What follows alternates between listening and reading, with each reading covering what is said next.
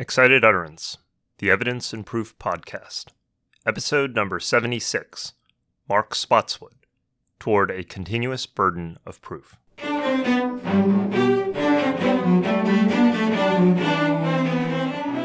Welcome to Excited Utterance. I'm your host, Ed Cheng from Vanderbilt Law School.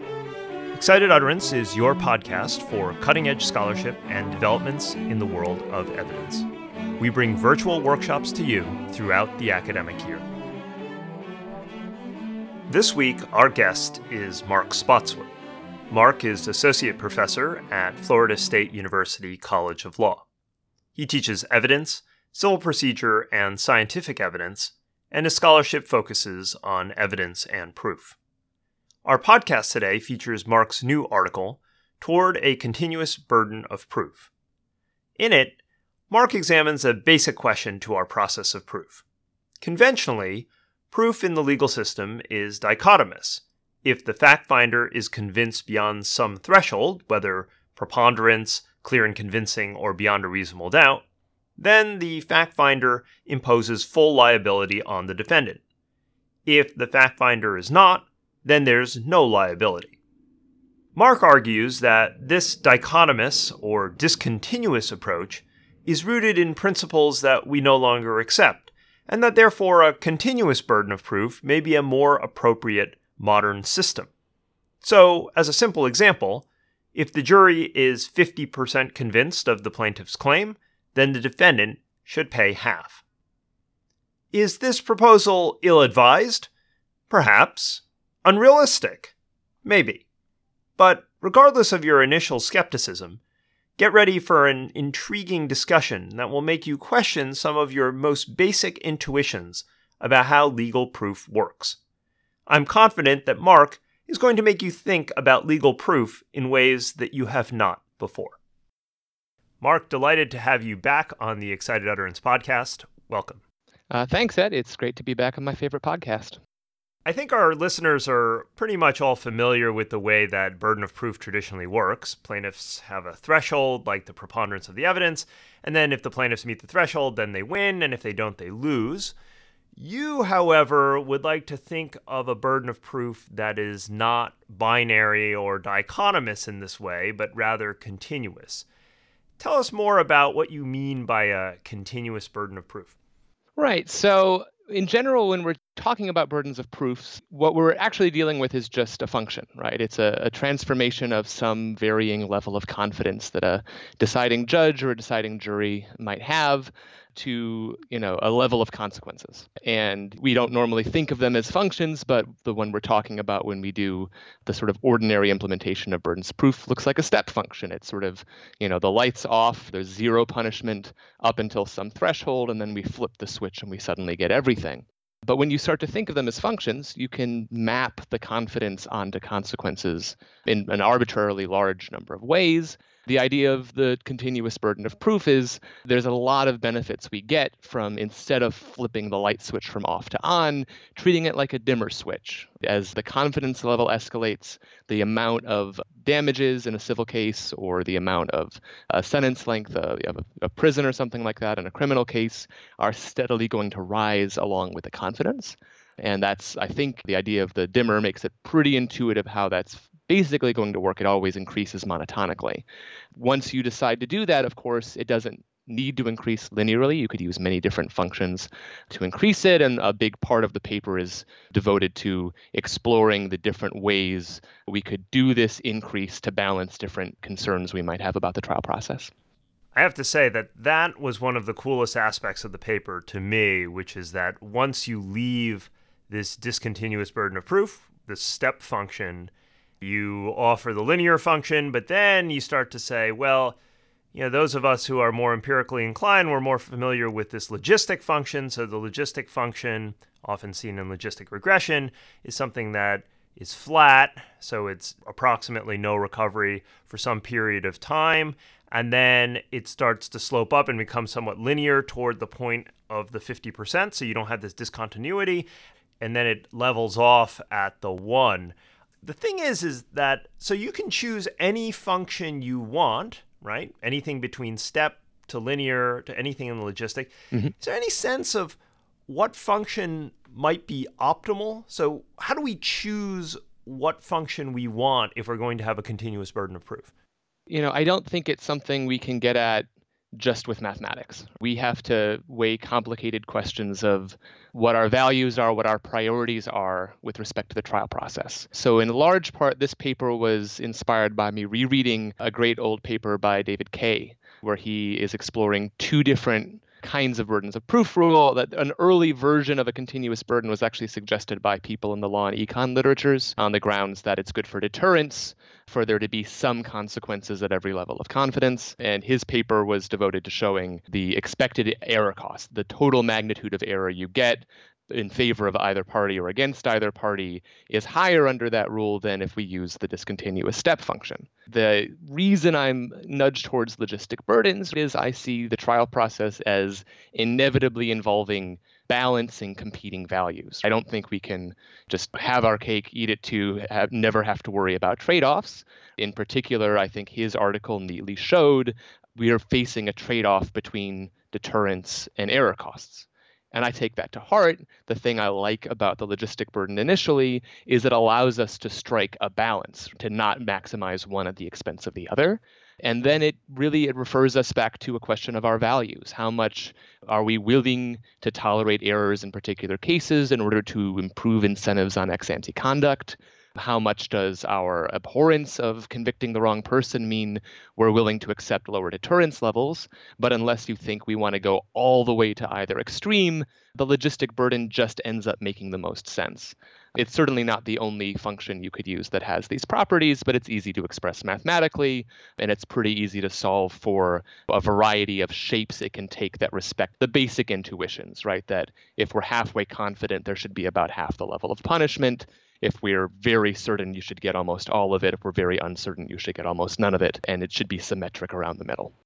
You can even think of, from an implementation standpoint, the logistic function is a little complicated. People don't necessarily understand it all that well.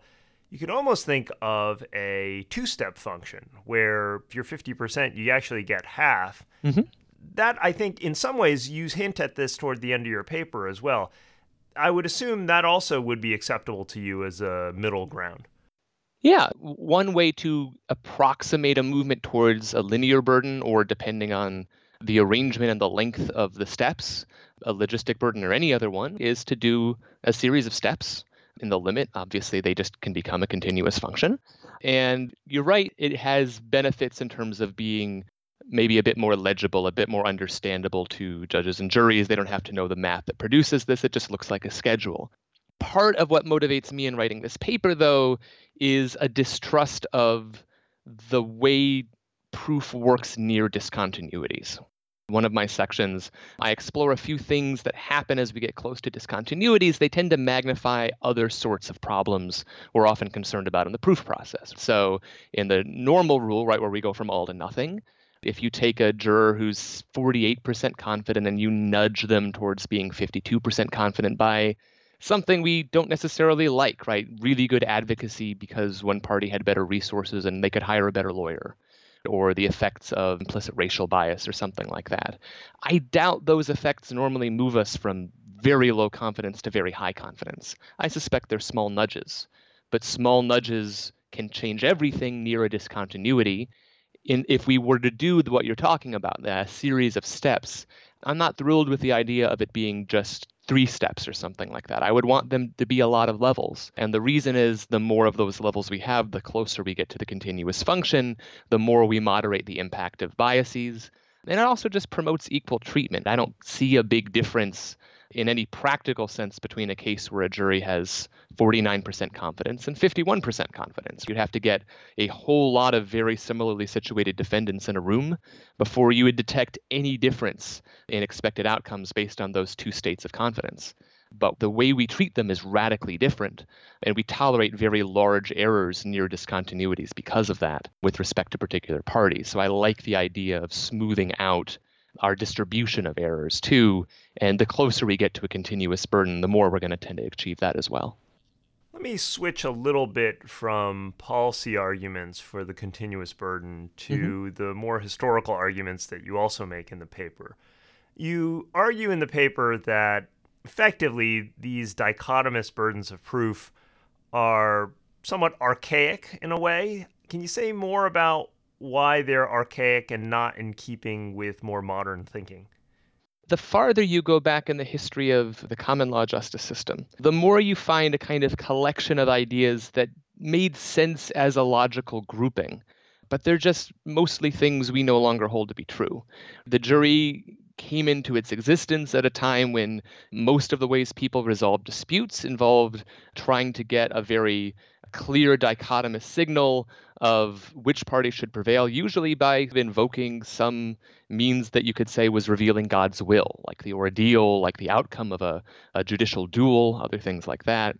And so, first of all, they lived in a world where it just seemed obvious that when two people dispute, one of them is just in the right and one of them's in the wrong. The idea of splitting the difference was foreign to their imagination.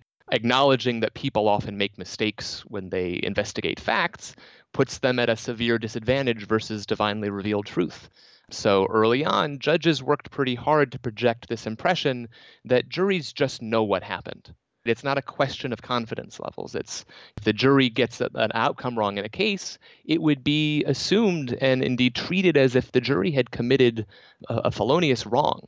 The writ of attaint could be used to punish civil juries quite severely if judges later used a mechanism to decide the jury had reached what they found to be a false verdict.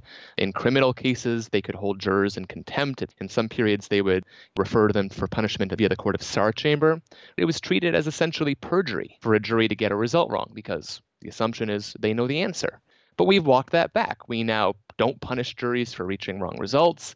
A whole host of other doctrines that treated the outcomes of cases as essentially determinate based on proof rather than, a question of confidence and something where we always acknowledge a possibility of error.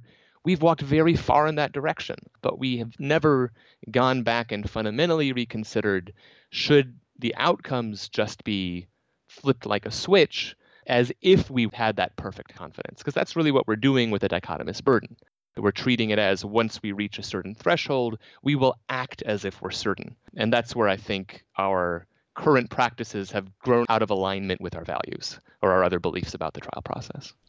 I think this story is very interesting because I'm somewhat of two minds about it. On the one hand, it rings true because to me, it feels a lot like the debates over comparative negligence. Traditionally, we had this idea that one person or one party was at fault, and you couldn't divvy it up in the way that we do in most jurisdictions today. So I can in many ways see that modern thinking opens things up to greater uncertainty or a shared burden in terms of fault. On the other hand, I have to say that I'm often a bit skeptical of claims that people in the past were naive or couldn't see uncertainty. And the reason why I think this is just because people don't quantify or acknowledge uncertainty doesn't mean that they don't feel it. Mm-hmm. So how should we think about that? Is it really more like the comparative negligence angle, or is it that we're ascribing motivations to people in the past that might not really be there, that they were choosing the dichotomous rule because there was something natural about it? If you think about it, if you make a decision, it's usually a binary decision. Something is either true or it's not. And you may have some uncertainty about it, but you're going to either go with it as if it were 100% or go with it as if it were 0. Yeah, so it's a fascinating question and one I don't think has an all or nothing answer. So in the style in which I'll answer your question, I'm also going to kind of go with the general preference of my theory. So I don't think it's all or nothing, but I do think there's a qualitative difference in the way people approach this question in the past. To some extent, this may have been a legal fiction. And there's certainly, you can find evidence in historical sources that judges understood that sometimes what a jury said wouldn't be the truth, but they more often dealt with that mentally by thinking of it as a kind of nullification, that you don't like the outcome the law is going to provide here, so you're going to shade your answer so that someone who would be treated as a murderer won't receive execution because you think the other guy deserved their fate or something like that. Although there is an acknowledgement that verdicts can be wrong, it's often channeled in a different direction, right? It's often drawn into a different way in which the problem might be manifesting. And I think that's connected with a real change that's occurred in the way we generally think and have discourse. If you look at scholastic medieval thought, there was a much bigger emphasis on the idea that important questions might be resolved with logical proofs, and a much lower weight given to we need to go out and we need to collect evidence on a question and acknowledge that the more evidence we collect, we might reach a better result. So in general, there are ideas we treat as just so obvious that we really do inherit from the scientific revolution and the Enlightenment that we don't even notice sometimes that you might just not notice how tenuous most conclusions were. And you can definitely trace, Barbara Shapiro has done a nice job of this, language that starts off in John Locke, David Hume, or the Enlightenment philosophers thinking about problems of inference, start to infect evidence treatises and they start to infect courts. And before the 1700s, you don't really see a concept of an epistemic burden of proof. Judges aren't telling juries, here's how confident you should be before you reach a decision. They just say, you should decide what happened, right? And they might have acknowledged that sometimes you might be wrong, and even sometimes that you're going to be wrong because of true epistemic uncertainty, but they rarely said it out loud. And they focused a lot more on jurors making sure that their consciences were satisfied with their result. You know what happened, but make sure you're doing your moral duty. And until this period in the 1700s, you see a lot less emphasis on the idea that you could have doubts and still need to convict someone, that you're not going to be perfectly sure of your result. Maybe some of this was a legal fiction, but I don't think we should jump too readily to the conclusion that what's obvious to us now has always been obvious. I think we really have improved our understanding of how reasoning works, how inference works, and that's trickled down now to such a degree that it can seem like didn't everyone always know that? But you can search pretty far before you see evidence of that in early cases or early authorities. There's been a lot of debate lately about what the nature of proof is. Ron Allen and Mike Pardo have talked a lot about abductive reasoning, which is effectively the story model, inference is the best explanation. And on the other pole of this debate are the Bayesians, who really want to think about things in terms of probability. How does your move to the continuous burden of proof shed light on that debate? Is it favoring one side or the other? I think it doesn't have to be. I think definitely part of what motivated Ron in his early papers was a set of concerns about probabilistic modes of reasoning in the judicial process. And so there can be a tendency to associate inference to the best explanation, or that side of the debate can go under as just being anti-quantification.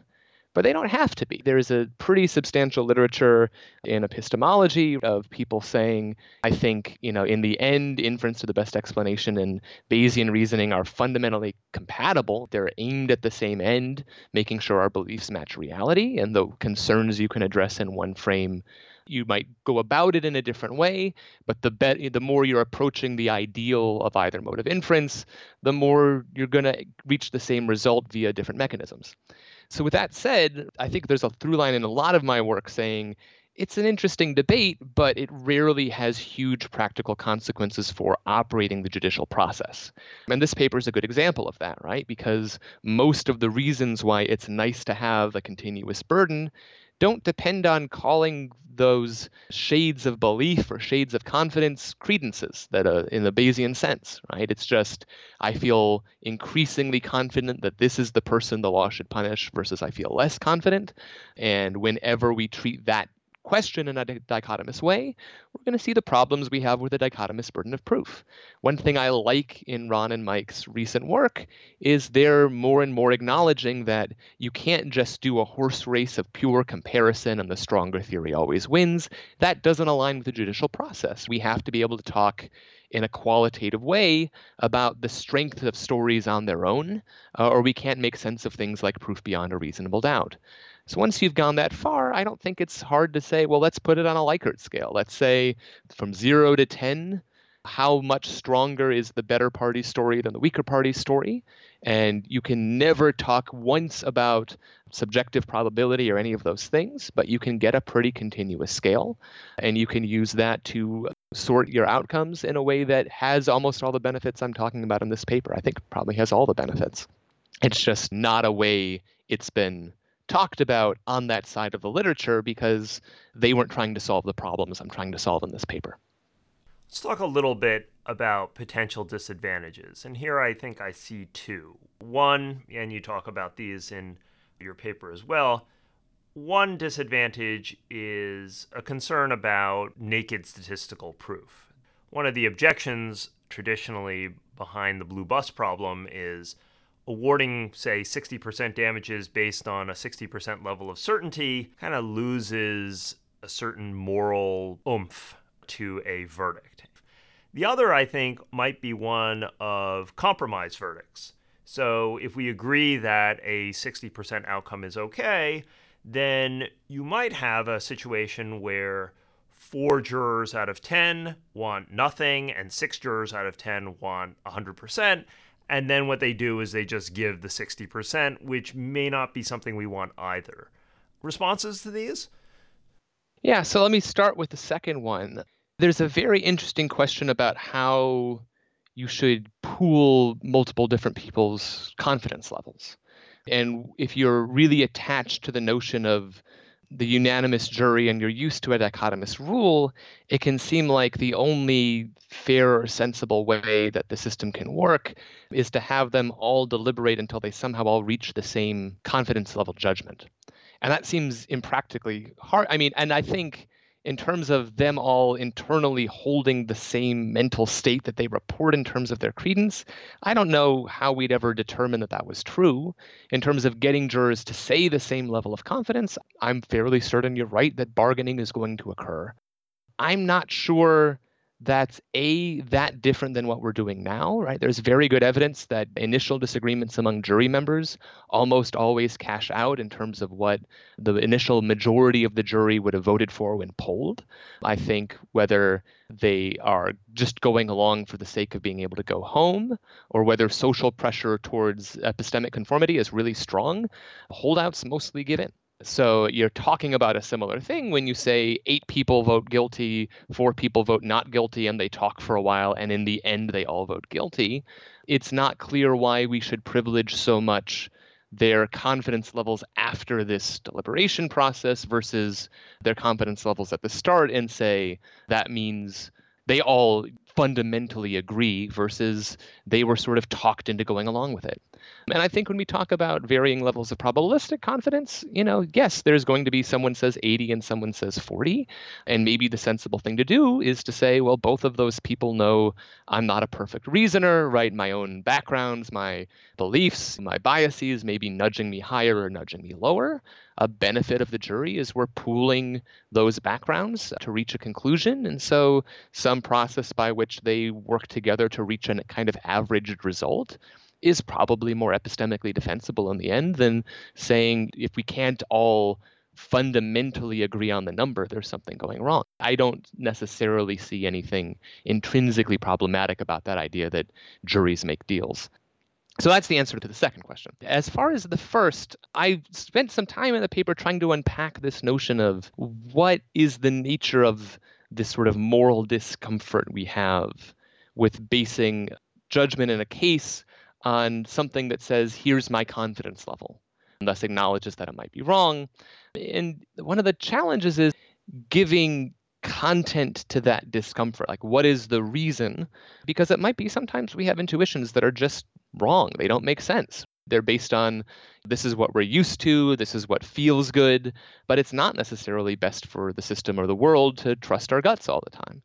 So there's various kind of arguments, some about treating the accused fairly, some about the deterrence the system can give to people outside the system who might not take probabilistic judgments as seriously.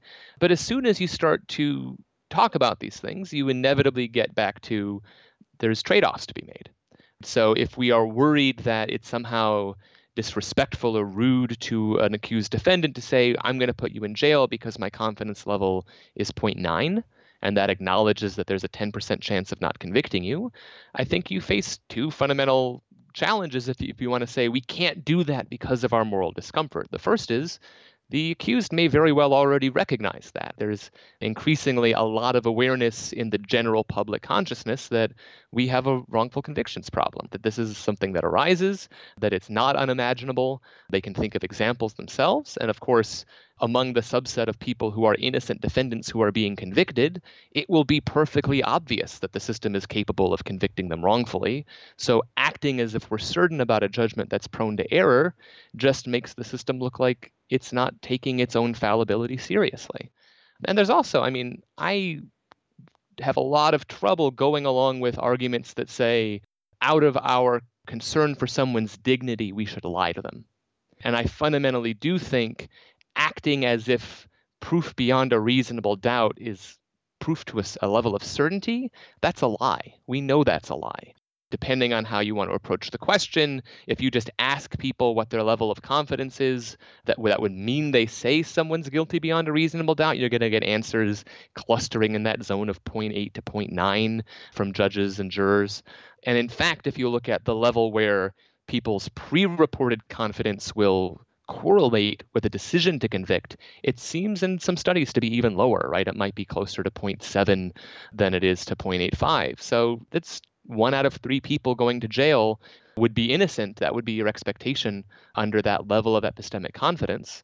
Treating that as certainty is, I think, fundamentally dishonest. I think it's the fairest way of respecting someone's dignity is first and foremost to treat them truthfully. And I do think the continuous burden or any approach that acknowledges that convictions are potentially uncertain better passes that kind of moral test for me, because it acknowledges our fallibility and it is transparent about the fact that we have to operate a criminal justice system even though we're never going to be able to be certain about guilt.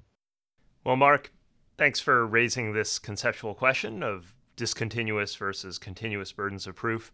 It has certainly made me think much more deeply about why we do what we do. Great having you on the show. It's wonderful to be back. Thanks. Let's be clear. Do I think that the legal system is ready for a continuous burden of proof? Absolutely not. But the point of legal scholarship is sometimes to make us think conceptually about the alternatives. And here, I think, is where Mark's scholarship often shines. Thinking about the burden of proof as a mathematical step function converting levels of confidence to particular outcomes is remarkably illuminating. And thinking about alternatives to that step function is even more so. Mark's logistic function is a natural candidate, but there are endless possibilities beyond that. In the interview, we talked about multi-step functions, but we can also talk about functions for which the midpoint in confidence doesn't equate to half recovery. There's a notion out there that mere preponderance, being slightly more certain than not, is not enough to recover. So you can imagine a logistic curve that is shifted over to reflect that bias toward the status quo. I also have questions about settlement, which we unfortunately didn't have time to explore in the interview. For one thing, settlement is de facto a continuous burden of proof. Better cases settle for more than worse ones. Settlement data is not easy to come by, but assuming that we had settlement data, what function might settlements follow? And here's another question about settlement. How would a continuous burden of proof affect settlement rates? Without the risk of an all-or-nothing outcome and the accompanying psychological effects, how will litigants behave? Finally, I think it's worth re-emphasizing my discussion with Mark about whether continuous burdens are desirable as an epistemic as opposed to a policy matter. On the one hand, I do see parallels with comparative negligence. Why trap ourselves in an on-off world when we can see it in shades of gray? But on the other hand, I really do think there is something intuitive about an all-or-nothing approach to facts.